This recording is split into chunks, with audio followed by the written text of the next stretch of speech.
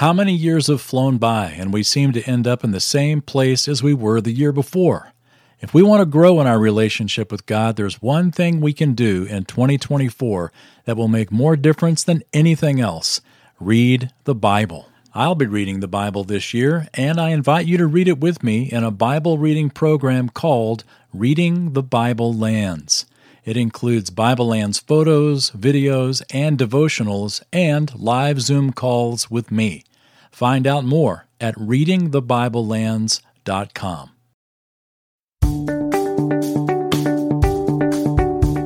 Hello and welcome to Live the Bible. My name is Wayne Stiles, and this is the podcast that helps you connect the Bible to your life. This month, we've celebrated how the Live the Bible podcast reached listeners in more than 106 countries and hit the top 5% of podcasts. We're listening to the top 5 episodes of 2023, and today's episode ranked number 1. Let me ask you, would you consider yourself a good example to others? What about your parents? Were they a good example to you? I know these are loaded questions, but most of us, while we try to live godly lives, we still sometimes drop the ball and disappoint our friends, our families, and ourselves. But there's good news, and of course, we find it in God's Word. In today's episode of Live the Bible, we're going to see a king who shows us that it's possible to live a victorious life even if we don't have the best examples set for us in our childhood. Josiah teaches us that our upbringing is not who we are. I'll be back in a bit, but for now, let's get into this week's podcast.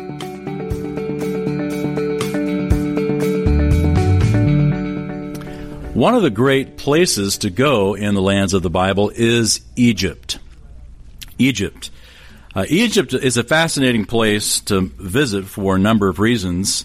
And one of the things that most fascinated me about it is their obsession with the afterlife.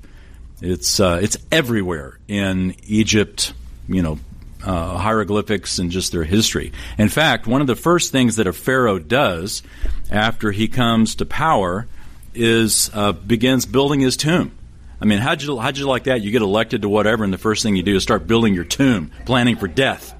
This is what they do. They plan for their tomb and they plan for their temple. Their tomb and their temple, that's their big priorities, and they've got people building and working and getting ready for their tomb and their temple. And of course, their tombs are just filled with treasures. They used to build pyramids over them, but they found out that the pyramid over a tomb is basically like X marks the spot on here's where the treasure is, and thought, well, maybe we shouldn't do that. And then they started hiding the tombs. And so in Luxor and the Valley of the Kings, they have hidden tombs. And of course, only recently, well, in the grand scheme of history, King Tut's tomb was found just to give us a glimmer. And this was a little pharaoh. He was not a big deal. And yet his riches in that tomb were just astounding to give an insight as to how important the afterlife was. Well, one of the best mortuary tombs, and it's called a mortuary temple, I should say, not tomb, mortuary temple, is in Luxor, and it's by, you've probably heard of her, Hatshepsut. Try to say that 10 times real fast. She was one of only 2 pharaohs who was a woman. And her stepson, after her, did everything he could to erase her memory. In fact, if you go to the mortuary temple of Hatshepsut in the area of the Valley of the Kings in Luxor, Egypt, it's magnificent in its grandeur. I mean, I don't know of another one that's more magnificent. And it's just, if you step aside the fact that they built it to worship, a pharaoh, that was the whole point, is to worship the memory of this pharaoh. You go up and you see all the hieroglyphs of Hatshepsut, and her face has been chiseled off.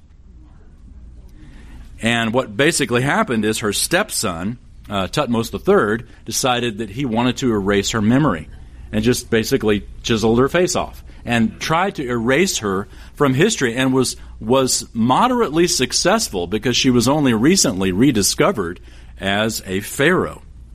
But this is a pretty common practice. I mean, he wasn't the only one that did it, but it's a practice that's called damnatio memoriae. Damnatio memoriae. And it's a Latin phrase that means condemnation of the memory. How'd you like to have that phrase spoken over you? Damnatio memoriae. Well, more than one Pharaoh would have that done. History repeats itself. And I also discovered that happens in our families. Damnatio memoriae happened when I was a little boy looking through photo albums. Looking through photo albums at my grandmother's house. You remember photo albums? We actually had physical pictures that you would, print, and you had to wait to see them. You didn't have to decide, it doesn't look good, let's try it again. And there's no trying it again. If your eyes are closed in the photo, that's what you get. Anyway, looking through photo albums, you've got basically 4 or 5, whatever you can squeeze on a page, and it's got that little cellophane thing that folds over it. Well, there'd be some pages like with these empty spaces. It's like, why didn't they put a picture there? And eventually I went to my grandmother and asked, why are there empty spaces? And she says, well, they're not in the family anymore. Oh. I said, damnatio memoriae, Grandma. We have chiseled their face out of our history. We'll do this. And we do this because their names draw blood.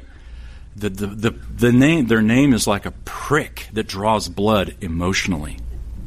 And, we have a laugh about it, what the pharaohs did, but it's not that funny in our own lives. As you think about the photos that have been removed and the people that have come and gone in our lives, it can be very painful. And I know for a fact in this room we would be shocked at the skeletons that are in our family history. And I know it for a fact because I'm in this room. And I'm sure that it's the same with your life and your family. We would be shocked at what pain we have in our family history. The book of Deuteronomy, God told Israel, He said, I, the Lord your God, am a jealous God, visiting the iniquity of the fathers on the children, and on the 3rd and 4th generation of those who hate me. It's not that God is punishing children for their father's sins. In fact, He goes on to say, that is not what I'm going to do. It's more of the fact that the father's sins have an impact to the 3rd and 4th generation. My parents divorced before I was even a year old, and so I'm very aware of this, how many generations this affects. And I was very aware of it when Kathy and I had children. Our daughters didn't have grandparents; they weren't around to free babysitting was, of course, one thing we missed. But also, just the holidays. I mean, the simple things of getting together is just a burden. Christmas is coming again. It's not a joyful time. When I think Christmas, I don't have good emotions because my whole growing up years were years of being shuttled back and forth, and even getting double the gifts wasn't worth it. Even getting double the gifts wasn't worth it. But think about that. If, for example, there is one generation, so you got my parents, you've got me, you've got my girls, and then when they have kids, then that's the 4th generation. And it takes about 4 generations for that initial sin, as it were, to work itself out. And the next generation has to make the decision, now we're going to try to turn the tide for the future generations. Well, let's look together at 2 Kings chapter 22. 2 Kings 22, at a king who decided enough was enough. There were generations before him that didn't follow God, and King Josiah decided, that is not who I'm going to be, and that is not what I want my kingdom to be. Josiah. If King David ever had a rival of faithfulness, of someone who was a man after God's own heart, it would be Josiah. In fact, I think Josiah probably went farther than David in godliness and devotion. We've got some of David's sins. Of course, we've got a ton of scripture on David, not a ton on Josiah. But Josiah was amazing in his passion and what he did for the Lord. Josiah. And what is especially amazing is the fact that Josiah's grandfather was Manasseh. You remember Manasseh from last week? Bad news. And we're going to skip Manasseh's son, or Josiah's father, Ammon. He was also bad news, but he was very short-lived. I don't mean he was a short guy. I mean, he reigned for a short time. But Josiah says, enough's enough, we're going to make it different. 2 Kings 22, begin right in verse 1. Josiah was 8 years old when he became king, and he reigned 31 years in Jerusalem, and his mother's name was Jedidah, the daughter of Adiah of Bozkath. He did right in the sight of the Lord, and walked in all the way of his father David, nor did he turn aside to the right or to the left. Remember the purpose of Kings versus Chronicles. We've talked about it quite a few times. Kings, by and large, focused on the sins of the kings to justify the exile. In other words, for the reader, here's why the exile happened, because God said, if you disobey, I'll take you out of the land. Well, 1st and 2nd Kings proves God was totally justified in doing what he did. But Chronicles, even though it covers the same historical time, has a different focus. It focuses on the faithfulness of kings. So to have Josiah and his godliness recorded in the book of 2 Kings, especially here toward the end, where the exile is like only a couple of generations away, is astounding. This man, Josiah, or boy, we should say, 8 years old when he becomes king, he got off on the right foot. 8 years old when he became king. Never underestimate the power of God in the life of a child. Never underestimate the power of God in the life of a child. I was reading, I think it was on Twitter or something.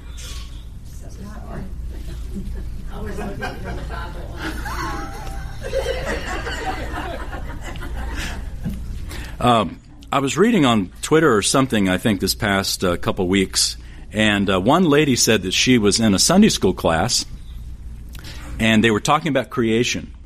And they said to all of the children, little children sitting around, describing the creation, and the teacher asked, Sunday school teacher asked to the children, what would you say, or what would you do if you saw God creating the world? And some kids said this, some kids said that, but this one little girl said, I would sing. Isn't that a great answer? And I love when Dennis was talking about those kids that were up there singing today. I mean, I'm glad you weren't looking at me, because I was up there bawling. First of all, to have them read Scripture and then have them sing as they did. It's just beautiful. And I thought about this little girl when she said, if I saw creation, I would sing. Never underestimate the power of God in the life of a child. How many of you came to Christ as a child? Oh, it's a lot of hands. It's a lot of hands. Well, me too. I was 8 years old when I trusted Christ. 8 years old. And I remember it, of course, very, very well. My daughter, she was 5 years old, and she has a wonderful story. She went in her closet because she didn't want to be frightened if an angel or something appeared. She figured she could hide from the angel if she went in the closet. It's a great story. But it wasn't until I was a young man in college that I really started walking with God. My church upbringing did a great job at getting me saved, didn't do a great job of bringing me along in the faith. But I love it also, Josiah, we're told, he was 16 years old when he had a definite commitment to the Lord. We don't see it in Kings, we see it in the parallel passage in Chronicles. But we do see when he is 26 years old, as verses 3 through 7 say. Verse 3 says, in the 18th year of King Josiah, so add 8 to 18, 26 years old, he has a definite commitment and passion to go on to begin the repair of the temple. Look at down at verse 8 now. Then Hilkiah the high priest said to Shaphan the scribe, I have found the book of the law in the house of the Lord. And Hilkiah gave the book to Shaphan, who read it. Shaphan the scribe came to the king, and brought back word to the king and said, "Your servants have emptied out the money that was found in the house and have delivered it into the hand of the workmen who have the oversight of the house of the Lord." Moreover, Shaphan the scribe told the king, saying, "Hilkiah the priest has given me a book." And Shaphan read it in the presence of the king. When the king heard the words of the book of the law, he tore his clothes. The priest, notice the details. The priest called it the book of the law. The book of the law. The scribe called it a book. He's given me a book. And notice the scribe mentioned the Bible after he talks about, oh, by the way, here's what we did with all the money. Verse 9. It's almost like it's a P.S. to the report. And a scribe is one who copies the Bible. This guy was not even that attuned to what a scribe did, at least as far as the Scriptures. And we see just a hint, a glimmer here of how far Judah had slipped in their devotion to God and to the Word of God. Remember, we've got Manasseh, was Josiah's grandfather. Manasseh reigned 55 years. So we've got a long time of no Bible as a priority in Judah. And in fact, some thinking priest probably hid a copy of the Scriptures in the temple in the time of Manasseh. And so they're cleaning it out, just as Josiah says, and they find a copy of the Scriptures. And they bring it to the king, they read it to the king, and the king responds with sorrow. Look at what Josiah says in verse 13. He says, "Go inquire of the Lord for me and the people and all Judah concerning the words of this book that has been found. For great is the wrath of the Lord that burns against us, because our fathers have not listened to the words of this book to do according to all that is written concerning us." And then look at verse 14. Carol was talking about this lady here just a few minutes ago. Hilkiah the priest, this guy, that guy, that guy, and that guy went to Huldah the prophetess. There she is. And you're exactly right. Those gates at the southern steps of the Temple Mount that are bricked closed today, but they were the gates that the laymen and the lay women would enter the temple. Jesus walked through the Huldah gates. In fact, you can go to those three gates, and there's a portion of a lintel. The Romans destroyed most of it before it was rebuilt, but there's a portion of a lintel of one of those gates that was there when Jesus was there. And so you can kind of get all woo-woo about it, but that rock actually would have beheld our Lord as he passed by and entered, right there at the Huldah gates. They go and inquire of the Lord, and Josiah says, the wrath of God has been against us because our fathers have not listened to the words of this book. In other words, we are dealing with the backwash of decisions that our fathers made. Josiah was experiencing, in some sense, what you may be experiencing if your parents did not live according to the Scriptures. It has spilled over into your life, and it still affects you today. I know for a fact it does. How should you respond? What should you do? What did Josiah do? Well, we won't read all of it, but it's chapter 23. If you just kind of turn the page and look, glance through all of chapter 23, you see the great reforms of Josiah. He calls together the people of Jerusalem to hear the Bible being read. It's probably the first time that these people have heard the Word of God in that generation for sure. Josiah says, first thing we need to do is read them the Word. And so they get to hear the Word.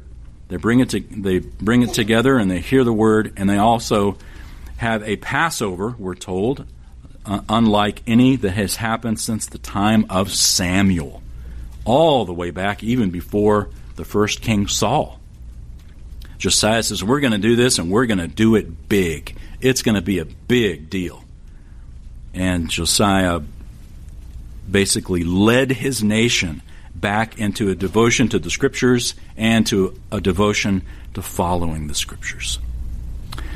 A couple years ago, I read in the news that there was a Bible that belonged to Abraham Lincoln.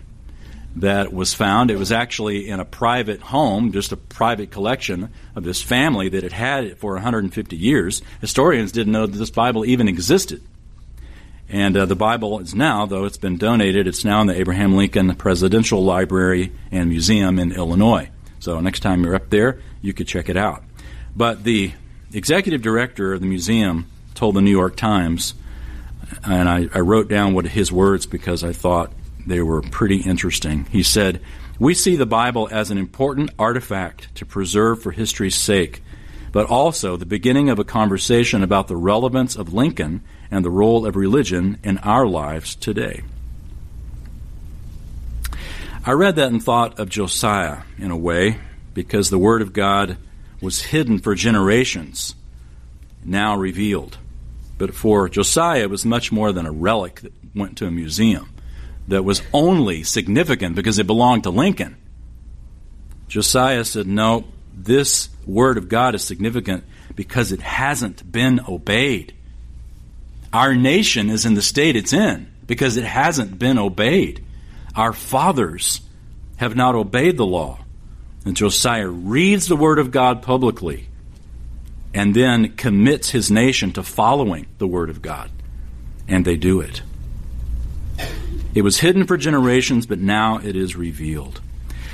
Well, a couple of principles we can get from Josiah's life as we'll look at it. But the first, it's pretty simple, right from the text, is this. Our model for living is not our parents' example, but God's Word. Our model for living is not our parents' example, but God's Word. Now, it's really easy to see this if your parents didn't live God's Word. It's harder to see this if they did, because you think, I'm following my parents' good example. And that's great. We should follow the good examples of our parents. But our model for living is not our parents. Because what's going to happen is if you're going to try hard, you're going to think, I have arrived. Now I am as godly as my parents. But Christ still calls us to more than that. He wants us to be like Christ, not like our parents. Our model for living is not our parents' example. Whether it was a bad example, obviously, but even if it was a good example. I read about a survey of hundreds of children. These family life specialists came up with the 3 things that fathers most say in responding to their kids. So these are the 3 phrases that fathers most say in responding to their children. First is this: I'm too tired. Second, we don't have the money. And then finally, keep quiet. Those are the top 3. I'm too tired. We don't have the money. Keep quiet.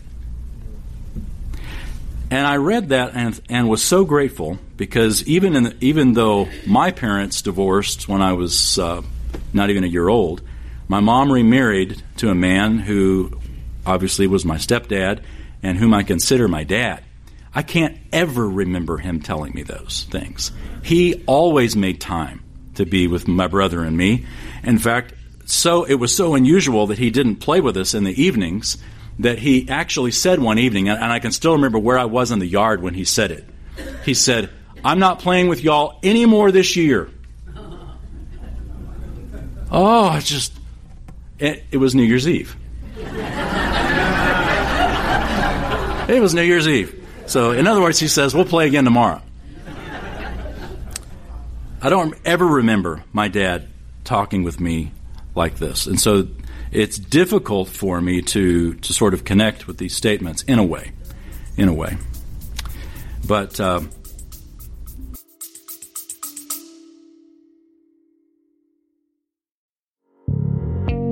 Hi everyone, Wayne here. I want to encourage you to read the Bible with me in 2024 and in a special Bible reading program I've put together at readingthebiblelands.com. In addition to the reading plan, you get videos, photos, devotionals, and an opportunity for live discussions with me about what we're reading. It all boils down to one thing. We have to personally spend time in the Bible in order to personally benefit from it. See more at readingthebiblelens.com.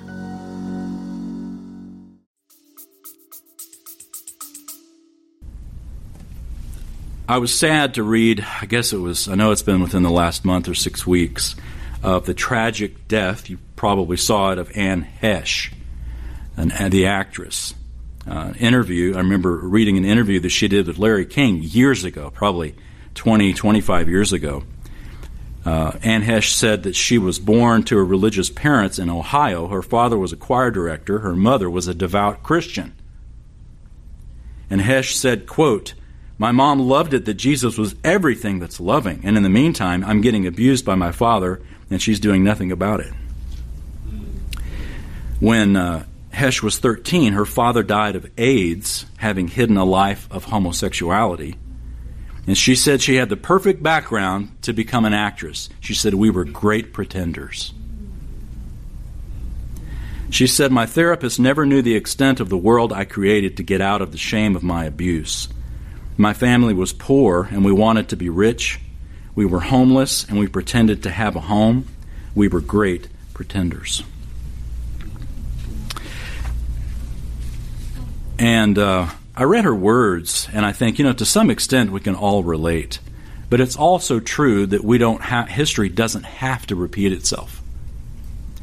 You may have been hardwired to fail. You may have grown up in a family that hardwired you to fail. Bad examples, no encouragement in the Scriptures. Your situation's different than mine. I was hardwired to fail in many ways. But God specializes in miracles. Think about Josiah. Josiah was hardwired to fail.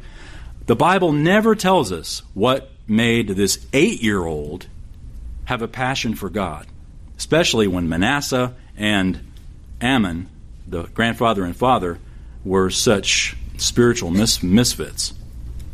It could have been maybe Manasseh, who, after he repented, told his grandson, sat little Josiah down and said, "Let me tell you, I know you're young, but you need to know I've learned it the hard way. Follow God. Follow God." Who knows what it was, but boy, Josiah got it. He brought about this wonderful reform, and he went straight to God's Word as the standard. He said, our parents have not followed God's Word, we're going to follow God's Word. And the specifics of chapter 23, if you look at verse 4, verse 6, just sort of skim it, you'll see that he tore down everything that competed with the worship of God. And he burned it in the Kidron Valley. I don't know why everything gets burned in the Kidron Valley, but that's usually where it gets taken. Take it to the Kidron Valley and burn it. And ground it to dust. Interesting, verse 6. Brought the Asherah from the house of the Lord outside Jerusalem to the brook Kidron, burned it in the brook Kidron, and ground it to dust, and threw its dust on the graves of the common people. He was serious about the reform. And he even went outside of Judah and went north into the area of Israel, or what had been Israel before the exile, and cleaned it up there as well. He had a passion for it. And, of course, he rebuilt the temple. So, the second principle we can get from his actions is this: tear down anything that competes with your worship of God and build up what assists it. Tear down what competes with it, build up what assists it. We've all got those things in our lives. You've got something right now in your life that is competing with your walk with God. Take it to the Kidron Valley and burn it. Take it and get rid of it. And it could be thought processes from your childhood. You've been hardwired to think that way. And here's the thing. Normal is what we know. You grow up thinking this is normal when you could be the most dysfunctional person in your thinking. But you don't know that you are because the normal is what you know. That's why it's so essential to bathe your mind in the Bible. to filter your thoughts and motives and reasons through the Bible. Because our parents are not our standard, even good parents. The Bible is. Christ is. Tear down anything that competes with your worship of God and build up that which assists it. That includes your thinking. Now, keep your finger here, if you would, and turn to, well, maybe it doesn't take a finger, but just turn to verse 25. Same chapter, chapter 23, verse 25. We're told, behold, before him there was no king like him who turned to the Lord with all his heart and all his soul and with all his might, according to all the law of Moses, nor did any like him arise after him. However, the Lord did not turn from the fierceness of his great wrath, which his anger burned against Judah because of all the provocations with which Manasseh had provoked him. The Lord said, I'll remove Judah also from my sight as I have removed Israel, and I will cast off Jerusalem, the city which I have chosen, and the temple of which I said my name shall be there. Now the rest of the acts of Josiah and all that he did, are they not written in the book of the Chronicles of the kings of Judah? In his days, Pharaoh Necho, king of Egypt, went up to the king of Assyria to the river Euphrates, and King Josiah went to meet him. And when Pharaoh Necho saw him, he killed him at Megiddo. Interesting. Why in the world would the Lord allow that? An early death for this wonderful, godly king. Well, we're told the reason why. Back in chapter 22, verse 20. Chapter 22, verse 20. The Lord says, Behold, I'll gather you to your fathers, and you'll be gathered to your grave in peace, and your eyes will not see the evil that I'm going to bring on this place. The Lord decided to take Josiah home early so that he wouldn't have to experience the pain of the exile and Nebuchadnezzar coming down and destroying the city. In fact, what we looked at there in chapter 23 about Josiah going up to meet and Pharaoh Necho and all that, there in verse 29, we aren't told here. I believe it is mentioned in the parallel passage in Chronicles, but they went up to a place called Carchemish. Carchemish. The Battle of Carchemish was a very, very pivotal battle in history. It basically transferred the power from the Assyrians to the Babylonians. Major transition in history. And yet, in Scripture, it's just sort of a lint on the page. It's not mentioned. In fact, most of the time it's mentioned only to mention how Josiah dies. But in world history, it's a big deal, which gives us comfort when we look at the big fuss that goes on in our world today. It looks like such a big deal, all the politics and everything that's going on, but from God's perspective, it's lint on the page. The important stuff that he recorded was the death of his godly servant, Josiah. That's what mattered to God. That's what made it to the Bible. The only reason that the Battle of Carchemish made it to the Bible is because you got to have a context for Josiah's death. But also in that year, that was 605 BC when Josiah died, the Battle of Carchemish. Nebuchadnezzar won Carchemish, went back to Nineveh to become king, then came back again and began to make his way south.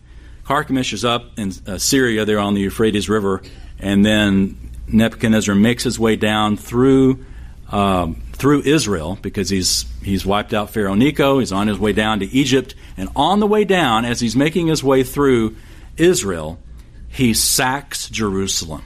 And this is the first of 3 waves of the exile. It was in 605 BC.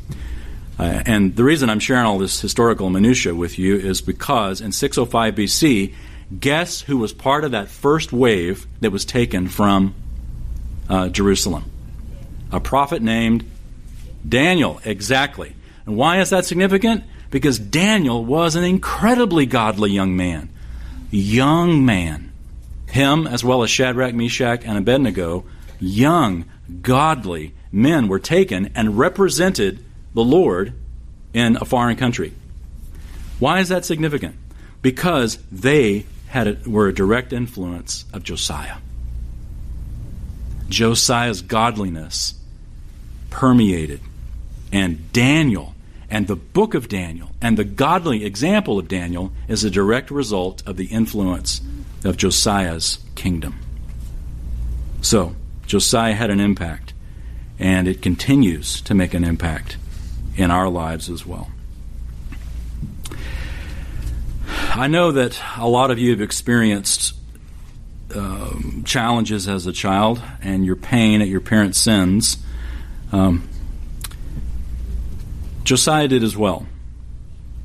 And he did not look and say, you know what, I'm damaged goods. My upbringing was so bad that now I've got to justify it by repeating that. Instead, he decided, I'm going to be different. I realize that my fathers did not follow the Lord. I'm going to be different. And Kathy and I didn't have perfect parents. And by the way, our children don't either. And neither do yours. So in some sense, it's sort of irrelevant. In some sense, it's sort of irrelevant. What, you had good parents, bad parents, great, or I'm sorry. What are you going to do? And you think, well, you know, Wayne, I've already raised my kids. I already got grandkids. Some of you already have great-grandkids. It's like, I should have heard this about 55 years ago. Nope, God is sovereign. He wanted you to hear it right here today. And maybe this isn't the first time you've heard it. But it's never too late to begin rewiring your mind, deprogramming some of the things that maybe your parents told you that are just wrong, that you've got to filter it through Scripture. Listen to a couple of verses as you take a mental inventory of what you, like Josiah, need to tear down and what you need to build up. Listen to a couple of verses. Don't turn there. If you want to jot them down, you can as far as the reference, but just listen. 1 Peter 1, verse 18. 1 Peter 1:18. Peter writes, "You were not redeemed with perishable things like silver or gold from your futile way of life inherited from your forefathers, but with precious blood, as of a lamb unblemished and spotless, the blood of Christ." You are not bought with cheap things, perishable things like silver or gold. And notice the context, from your futile way of life of your parents, of your forefathers. You were purchased with the blood of Christ. Christ has redeemed you from whatever circumstance you came from. The blood of Christ has redeemed you. Jesus Christ died on the cross for your sins, for your shame. Because shame comes from sin. And if sin's gone, shame's gone. There's no reason to feel shame any longer. Christ's death on the cross has taken that from you, if you'll take it to the Kidron Valley and burn it. Listen also to Joshua 24, verse 15. Joshua says, "If it is disagreeable in your sight to serve the Lord, choose for yourselves whom you will serve." And then he gives some options.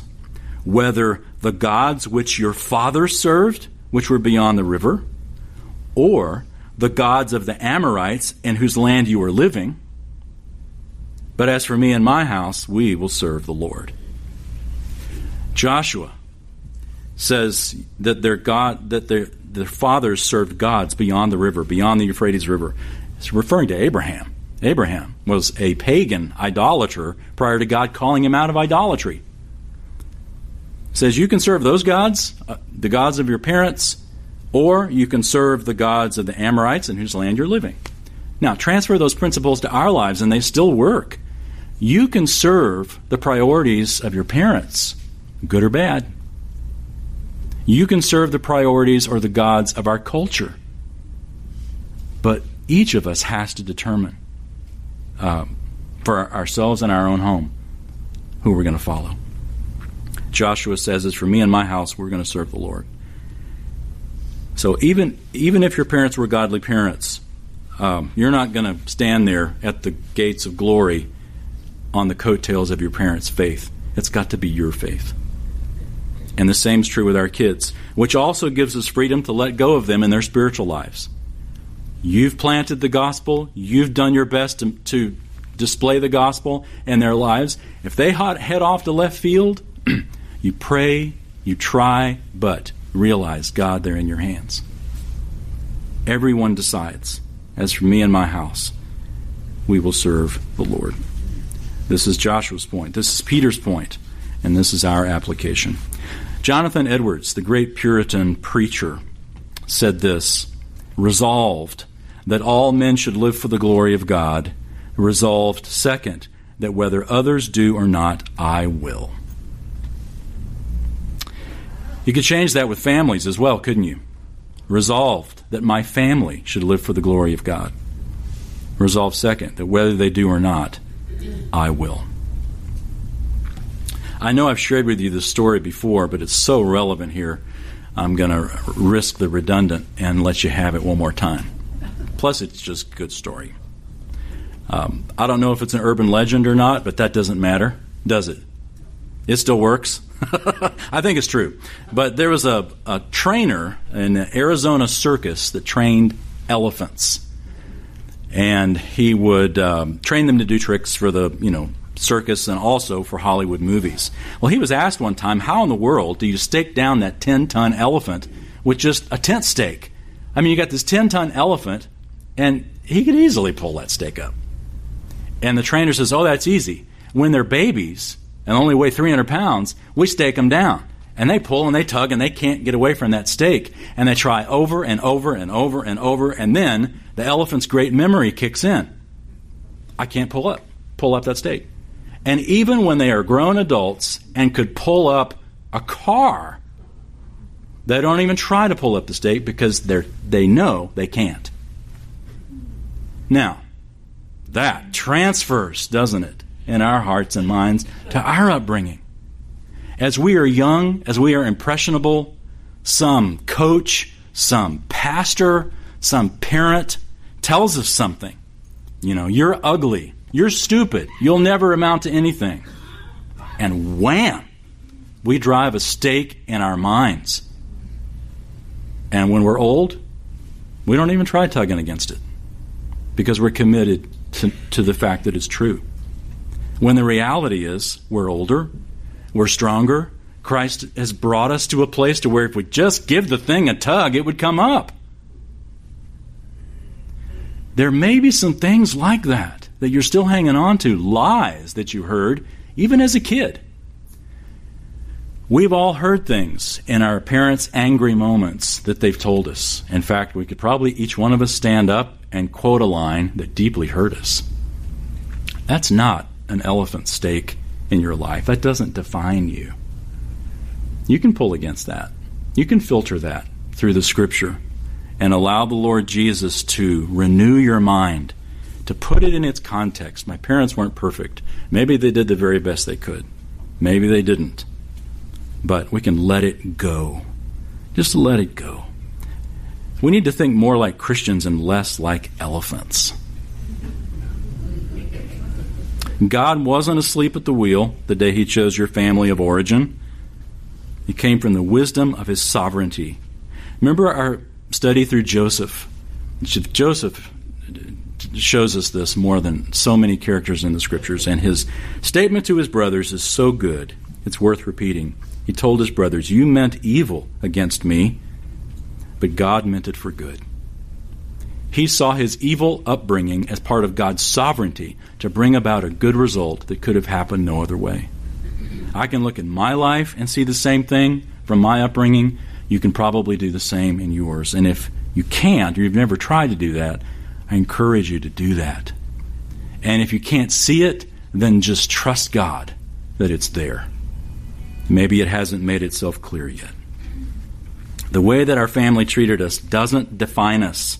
Even if we had a great home, it doesn't define us. Our upbringing is not who we are. God tells us who we are.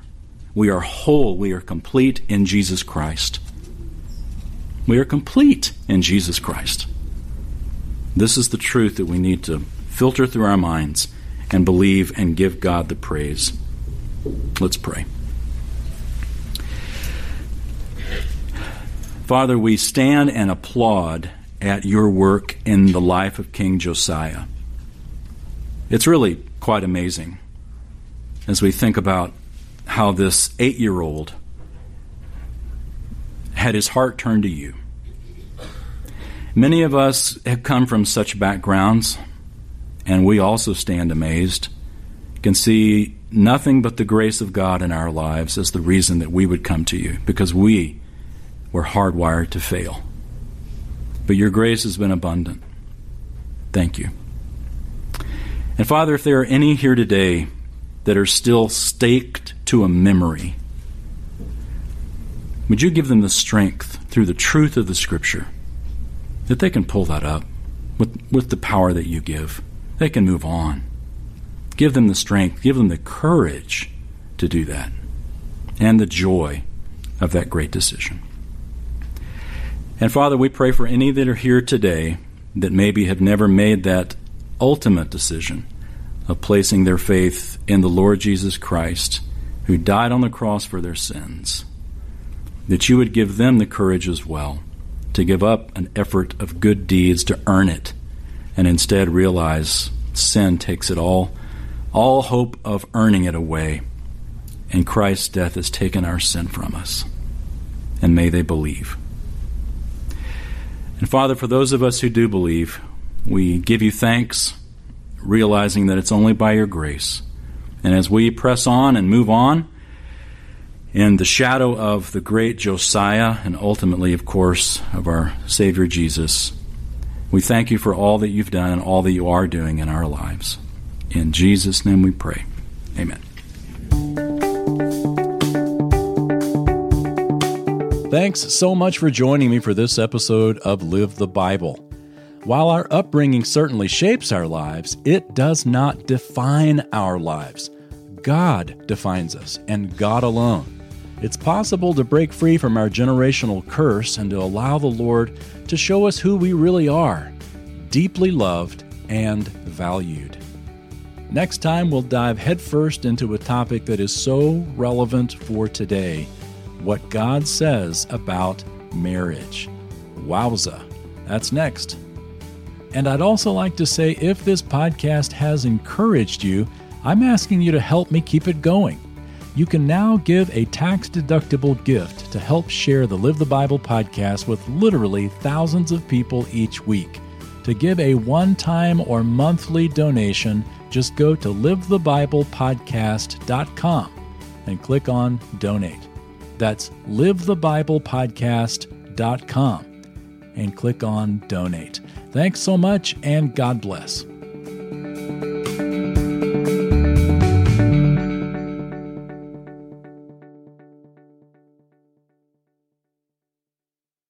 My friend, I hope you will read the Bible in 2024, and I'd love for us to read it together, seeing the places where it all happened. Check it out now at readingthebiblelands.com.